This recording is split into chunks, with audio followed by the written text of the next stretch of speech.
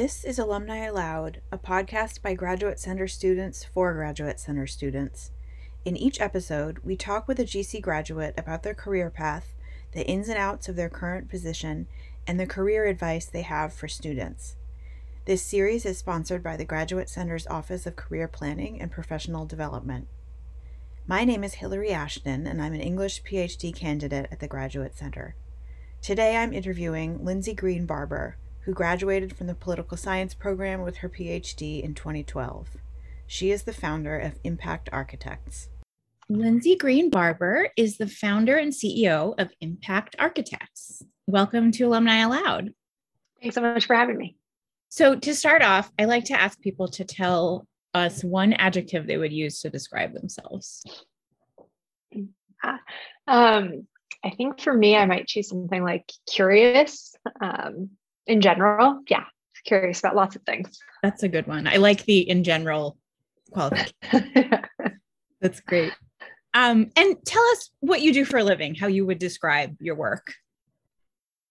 Yeah, so I'm technically a consultant and also a business owner and manager, but we do strategy and research on the impact of journalism and media more broadly.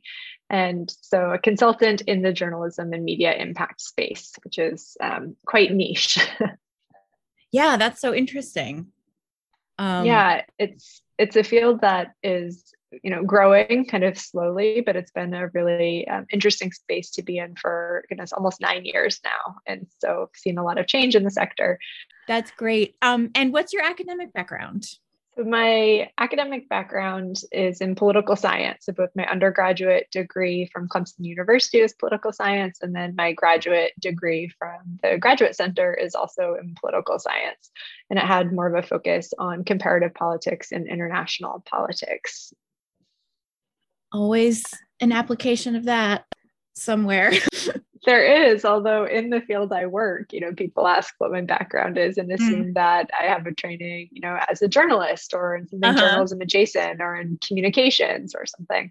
But when it comes down to it, when you think about social sciences and the humanistic social sciences, those research methods that you can use and approaches really span all of the different sectors and fields. I feel like I'm often having to explain both why I can work in journalism without a journalism degree, and also how, political science and the study of power and what that means is actually incredibly relevant when you're thinking about journalism and its effects in society. Absolutely. And sometimes it's underanalyzed when it should be more front and center. So we initially interviewed you back in 2014 when you were an ACLS Public Fellow. You're our first return guest, which is very exciting. Can you tell us what you did in that role and what that was like? Yeah, so I was super fortunate to have an ACLS Public Fellow position, and I was at the Center for Investigative Reporting. And at the time, the Public Fellowship program was a 2-year program, put you into a nonprofit or a government agency where you held a position for 2 years. You had to apply specifically for that position. So I was media impact analyst at this nonprofit newsroom out here in California in the Bay Area. And, 2 years is really nice because you have a lot of time to both kind of figure out what is an organization about, how can you fit into it, and then to also really take ownership of some projects and hopefully make a difference in the organization and potentially stay on afterwards, which I chose to do for another 2 years. And through that program, it's about half of people choose to stay on the organizations and about half move on. And it's been kind of rebranded now. It's called the Leading Edge Fellowship. And so it's adjusted a bit over time, but it is still there. And I want to make sure folks know it's now the Public Fellows Leading Edge Fellowship. And so if they're interested in that, certainly check it out. And I know there have been quite a few GC grads who have done both the Public Fellows program and the Leading Edge Fellowship now. Yeah, that's sort of the amount, like you said, the amount of time to stay in a place and absorb and learn and get to really understand how things work is so important. What are some of the skills and tools that you use now? This is another big question. Yeah. Oh, maybe things that you gained in the ACLS time or just from elsewhere. Yeah, both. I mean, I think from grad school in particular, obviously I learned a lot about different research methods and I use those all of the time. And I find even things that aren't particularly exciting, but, like survey design is something that we use all of the time in our work, developing surveys and helping organizations think about how they can be more thoughtful in survey development. So that's, one really concrete kind of tool. Also, thinking about how to structure interviews. We do a lot of kind of research and evaluation consulting projects where there's lots of interviewing that happens. And so being able to bring even a little bit more rigor to how qualitative interviews are done and qualitative research is structured, I think is something that both I draw on all the time and something that we bring into this field that is sometimes lacking. I think, there are also skills like project management and how to, as an independent consultant running a business, it's, just having had the experience for years of like, how do you keep your project on track? How do you manage teaching together with research, together with, class papers, all of these things, being able to juggle a lot of different projects all at the same time and keep things moving forward is, something that I do every day now. And so it's certainly something that I was able to develop and hone while I was in grad school. Yeah, well, and we often say in our office when students are considering, I guess it applies within academia, but especially when people are considering a move out, that project management is very specifically one of those phrases that you might see in a job ad and go, I don't know that I could do that. And you do that. You do that all the time with all of the things you just said. Everything about teaching and research is project management in some respect. Totally. And, one of the things that I end up doing very often, and one of the things people come to us to hire us to do, it's like often work that they could hypothetically be doing internally, but they really need someone to own it and kind of move it forward and keep it on track. And so that is part of the service that we're offering. Yeah, that's great. And being an outside eye for that gives an extra perspective that I'm sure is, part of the value. Sure. But maybe also people don't want to do it. So what does a typical workday look like for you? It's, they're more consistent since, about this time of 2020. Prior to the pandemic, my days looked a lot different. I traveled a lot for work. And so there's a lot of, going on site with clients or participating in conferences or in other field building activities. And so things were just a lot less predictable then. And, in the past 2 years, both everything has shifted and the organization has grown. And so my own personal days look a little bit more consistent now where, I'm kind of at my desk in the morning, checking in with the folks who work with the company to make sure everybody's kind of on track for the day. Doing a lot of client management. So that can be everything from new inquiries that are coming in from folks who maybe want to partner on projects to just managing questions that are coming up from projects that are ongoing with clients. And then there's like, the actual work or the real work, which is getting in there and kind of getting into the research or the strategy work. And that is, sprinkled throughout any day as well. And lots of meetings, lots and lots of meetings. But it's, I think one of the things that, has come out of these past 2 years is this recognition that it's possible to do a lot more remotely with Zoom meetings with, they're so kind of face to face. Than we had been doing previously, which also means that our services are a bit more accessible because there's less, it costs less if you don't have to travel. And so we're finding we're able to work with more diverse kinds of organizations that maybe have smaller budgets or different types of nonprofits than we would have been able to previously. And so if there's, for us, the silver lining of this work, it's that we've been able to figure out how we can work with and serve more organizations. That's fantastic. Really, like, broadening access is not a side effect I would have expected from it. But I've seen it happen in like educational settings too. And it's like, oh yeah. It's great to all be in a room together, but there are, that can be a barrier. Yeah. And access to information has always been one of the core principles of the work that we do and kind of a tenet of the organization. And it's one of the things that, I became really passionate about when I was inside of academia and grad school and, frustrated sometimes how siloed the information would be that, what we're kind of creating inside of research institutions. And so leaving academia and doing kind of applied research in the real world to me felt like this way that you could make those learnings and things more accessible.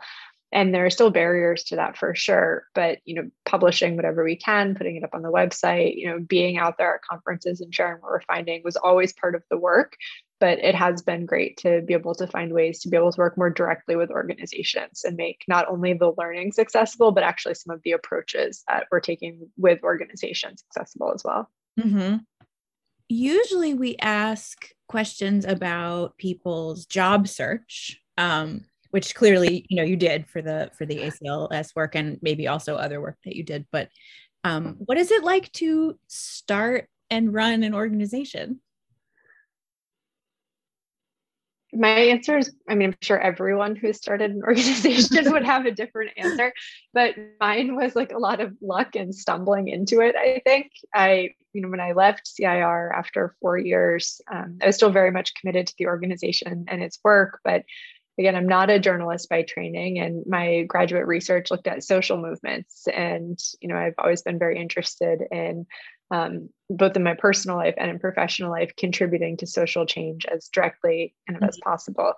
And for lots of very good reasons, there are limitations to what you can do when you're working inside of a journalism organization from an ethical perspective. Mm-hmm. So post 2016 election, I was like, this is the time for me to leave. And I didn't leave with the plan, I'm going to found an organization.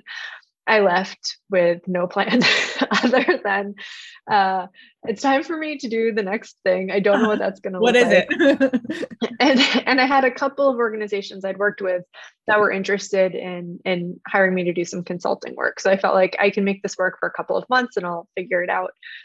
And as I got out there, I think this is a pretty common experience for people with academic backgrounds. It's kind of like my experience is a little bit all over the place, and the jobs I really want, I maybe wasn't quite qualified for yet, or they wouldn't, maybe think I was quite qualified for the job. I felt like a really heavy lift to demonstrate that I could fit there. And then the jobs people wanted to hire me for were jobs I didn't want to do. And so I found myself in this kind of catch-22. And then after about 6 months of just doing some piecemeal consulting, it felt like maybe there was enough that I could do that for a while at least. And so I got more intentional about, building a brand and, building a website, building an actual business out of it. And after a year, just found, this is actually pretty great. And I get to do all kinds of really interesting work. And so then took the next step to actually incorporate the company. And so it's been really exciting. It's also a whole other kind of learning to figure out, how do you run a business? How do you hire people? How do you comply with employment law? How do you run payroll? It's like very administrative and kind of like technical things that I didn't necessarily anticipate that I would be doing. But in that kind of context of curiosity and constant learning, it still means that I do something new pretty much every week. And some of it's super annoying, administrative work, I won't lie, but still it keeps me kind of constantly learning and certainly keeps me busy. Nobody likes filling out forms in any capacity. My second employee lives in New York. And so I'd had to figure out California employment law. And then I had to figure out New York employment law. And gratefully, two great states to be an employee and very complicated states to be an employer. And so I'm like, I'm happy about the laws, and could you just make it easier for me to understand them? Again, back to access. There's so much jargon that doesn't need to be as highfalutin as it is, because people can't turn it into practice. Complicated. I love where you talked about not knowing what you wanted to do and not knowing what the plan was, because I feel like a lot of folks are in that spot when they're finishing a degree, and that's just nice to hear articulated, being open to what came next. Yeah. And it's a scary place to be. And when I was at CIR, I had first a fellowship with a guaranteed stipend. And then when I stayed on, I had a salary, and it was really scary to, after, all of grad school, feeling like so economically precarious the whole time. You're making like just enough to like make it through in New York, probably not really just enough when I think back on that time. But it was scary to leave. But knowing, some advice that I'd gotten was to know exactly how much I would need to make for 6 months in order to not like have a panic attack every day. Mm-hmm. And then could I line up just enough consulting work where I could know that I was going to be able to like pay my rent for that 6-month period or whatever it was a really helpful way to go into it, so that I could like set aside a little bit of the anxiety and just try to be more open to what was going to happen, or to be able to look for opportunities without being quite so concerned about how I was going to make it day to day. And so it was super challenging. I don't want to like undersell, like go out there and see what happens. Like wake up every day and go, I wonder what I'll do. Yeah, it was scary and it was challenging, but knowing I had enough of a commitment from a couple of organizations that I could like make ends meet for a few months made it easier for me to take that step. And having been able to put away a little bit of savings while I had a salary job, so that, I just felt like I had enough of a buffer where this, I was not like stepping fully into the deep end. I was kind of like wading it and, had like a little life raft with me. The floaties on the arms. Yeah. I mean, and that's a great bout. I mean, those material realities of having to have, healthcare and a wage, money coming in while you're figuring out the next thing is really crucial. So I love that combination of the two. That is really good advice.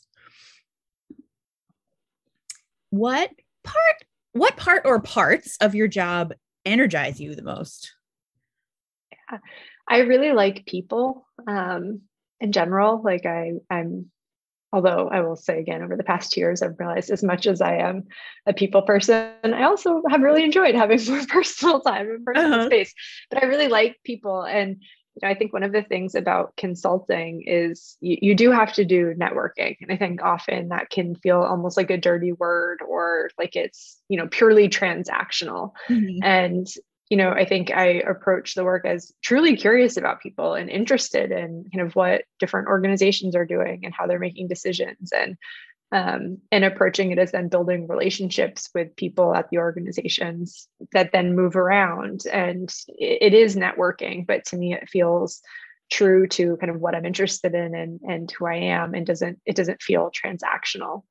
And then being able to help make those connections, like, oh, you're doing this thing that's so interesting, I know somebody else who would actually be a better fit for this kind of work, and being able to make that connection, again, I think is a value add that we bring to the work, but also to me, again, just feels like something that it energizes me. It's interesting to me, and I find it to be kind of fun. And as companies grown, it's nice now that I'm not working all alone. Like I have 2 other full-time colleagues, I have another part-time colleague, and we have 2 interns. And so now there is a team that we get to work with. And that's been really nice. And for me, it's been an exciting development over the past, 3 years, really. Yeah, that makes a difference. I'm finishing my dissertation, and I've been having lots of feelings about the solitary nature of writing and how much more I get out of it when I talk to people about what I'm writing about, in writing groups, but even just like forcing loved ones to listen to me. It really makes a difference. Yeah, it's nice. And that too can be scary. You bring people in and there are more perspectives and things take longer, and you have to work in feedback, and you don't get to control everything as much as you might like. But, net, it's nice to have a team to work with. And I think it makes the work better and it's more interesting. And so it definitely like would fall into it's an energizing and exciting part of the work for me now. That's great. What do you know now that you wish you had known as a grad student?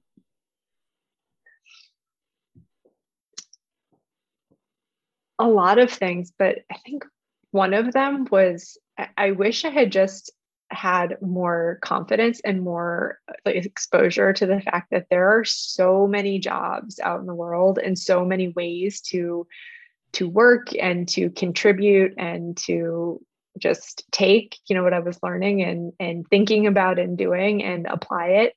Because I went straight to grad school from undergrad, and I'm incredibly happy that I did. But I think a lot of it was just like, I don't know what I want to do when I grow up. And like, I'm good at school. I'm curious. I love school. I love learning. And that feels like a really safe, comfortable environment for me. And I don't know anything else. Like I wouldn't know where else to even begin. And I wish I had more exposure to just how many different kinds of like careers you could have and jobs you could do that could be really meaningful. And so I'm, I feel really fortunate that I figured it out sooner rather than later. Thanks again, in large part to a fellowship. But I wish I had known that. I don't know that I would have done anything radically different, but I probably would have been a little bit less anxious about, what's going to happen next? Like, when do I need to go in the job market? Like, how many things do I have to publish? And focused on the things that I really found most interesting and important. That's such great advice, especially for folks in an industry and in settings where whether you want to or not, you're constantly comparing yourself to other people and noticing other people's trajectories and paths, but not necessarily noticing all the rest of it, like what the conditions were for them or those things that you don't see from the outside. Really. What traits or interests might be useful to have for somebody looking to do work like yours? I think, to be successful as, an independent consultant, especially like even thinking before the company started growing, I do think that project management piece and being able to keep yourself on track is incredibly important because, again, it's what people are hiring you. It's what to do. It's what people are trusting that you're going to be able to do. And it can be really challenging. It's hard to stay motivated on projects, especially when they take longer than expected or you hit roadblocks you weren't planning on. And like, you have to have a way to do it. And so I think that is definitely something that, the skill that I was able to develop in grad school, and that is absolutely necessary for the work as it is now. I think, again, also I know there are different types of consulting, different types of relationships that people can have with clients, but I do think if you genuinely approach relationships as like interesting and where you care about the people and the work, that it just feels a lot more fulfilling than if it's like, oh, I have to go network again. Instead, it's like, no, I'm going to meet people, and and there is a transactional element to it. Of course, there is. Like, ultimately, they're potentially going to pay you to do work. And like, that doesn't mean that the whole relationship has to be transactional. And so I think people will be most successful in this type of work if they're truly curious and kind of interested in meeting and getting to know the people that they're working with, and not just, getting a project brief and going off and doing it on your own and kind of turning over the work and calling it a day. I love that as advice, because attitude is like a skill that you already have that you can apply in different ways. Not something else you need to learn or research, just like an orientation toward the world. I love that as a way to think about. I love thinking about that as a strength. But also it does make things more enjoyable the way you're talking about.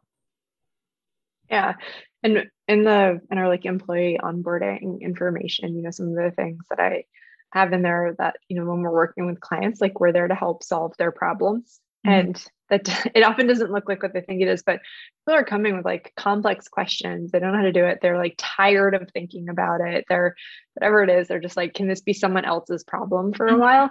And it's our job to just kind of say yes. And then to think really creatively about how you could solve this problem or how you could answer the questions that they have. And often that means bringing in different, research methods that they haven't thought about before and exposed to or whatever. But that, again, it feels exciting. Like there's a lot of creativity you can bring into the space, but there is something about in that relationship that you're providing support to people in a way that like doesn't have that much to do with the work. Often it is that they're like, I mean, like by work, I mean the project itself, like the thing you're going to do. It is about like someone being like, help, and you being like, okay, we can help with this. Yes, This I will take this up with you. Mm-hmm. Yeah. And then you can get into like the really interesting kind of intellectual work, but it is like based in this pretty like human interaction of help. Which is such a universal feeling, no matter, like everybody has that moment. Hey, someone else do this. But to get to be the person who takes that off of people, I mean, that's kind of what a gift. Yeah, people appreciate that. Yeah, I hope so.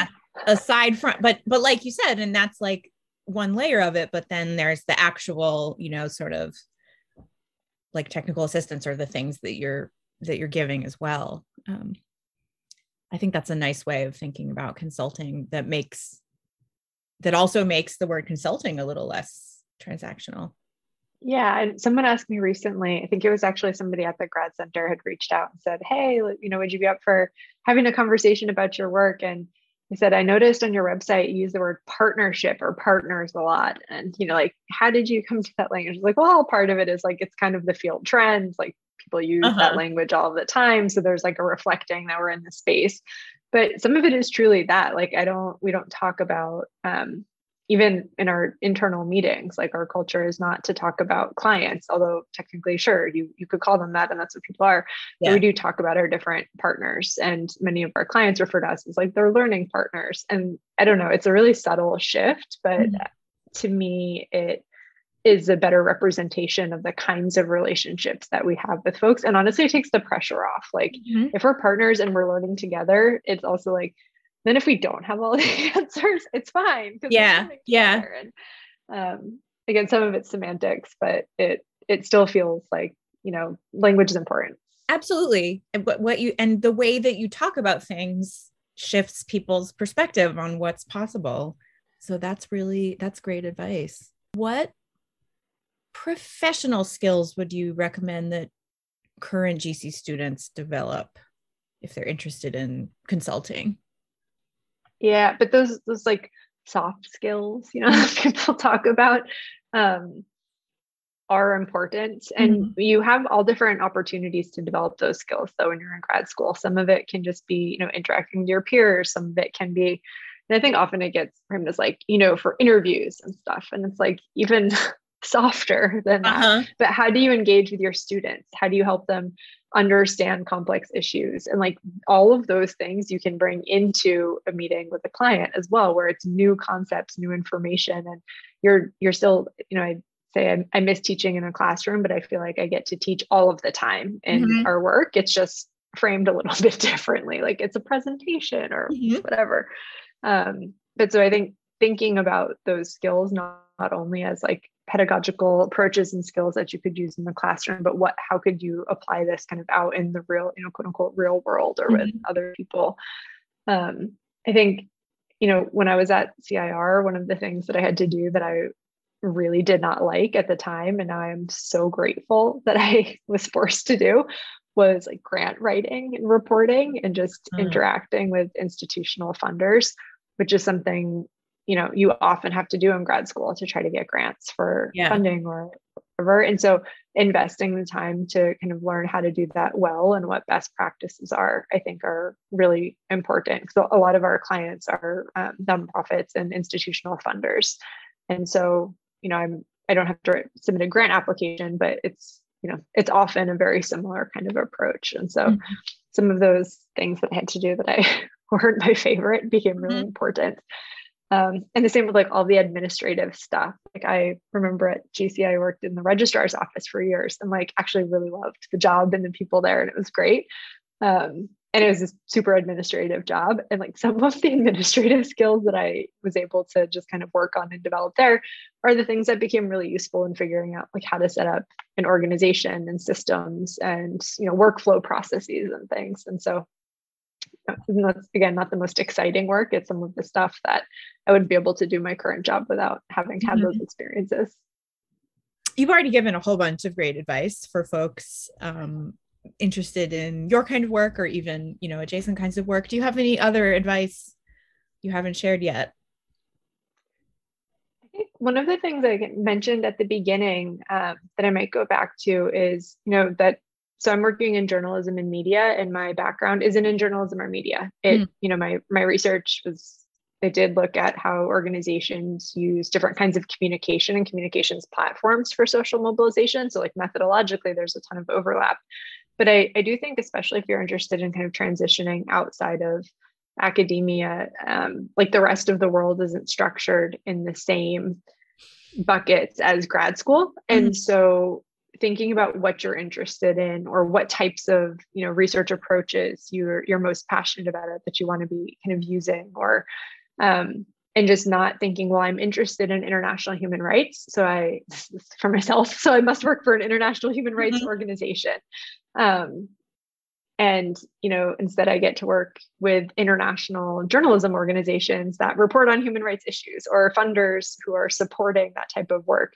And so just being able to open up kind of the aperture of what you might see as possibilities, I think is really valuable. And again, just recognizing like the rest of the world is not organized in academic kind of language or confines, or there are plenty of silos out there, but they're like not the same ones. And so just like being able to disaggregate, like my degree is in this, but here are the things I'm interested in, and here are all the different places where those things kind of overlap. And that segues really well into my last question. You kind of alluded to this a little bit before. What do you think is the future of your field? I think there's a ton of opportunity in the media and journalism space for people with academic backgrounds, or who are coming out of academic programs. It is, I mean, I'm sure anyone who's listening to this knows that journalism is a bit of a fraught industry at the moment in many different ways. Like the economic model for it has pretty much collapsed and is unsustainable. People's levels of trust in news and information, especially at a national level, are like the lowest they've ever been. And at the same time, there's so much interesting work happening, and really, really exciting work, especially at the local level. And there are folks out there that are totally reimagining what news and information means and what journalism means.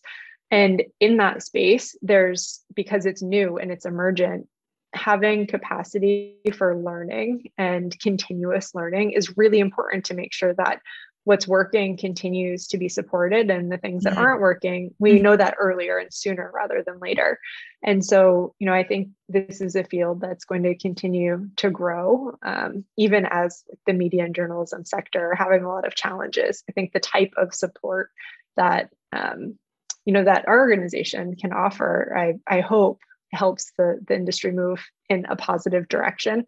And, we need more people doing that kind of work, especially in the next few years.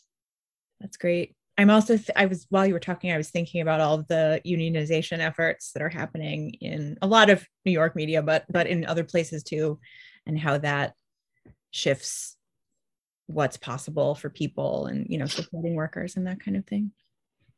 Yeah, I mean, there's a lot happening in the space that's exciting and hopeful, and like a lot more still to be done. So it is a place that I think there's a lot of opportunity, and it can be both really intellectually interesting and feel like you can very concretely contribute to super important things that have real world consequences. I think that is a note to end on. Thank you so much for spending some time with us, sharing your wisdom with our listeners. It's been really great to have you. Yeah, thanks so much for having me. I'm always happy to talk with GC.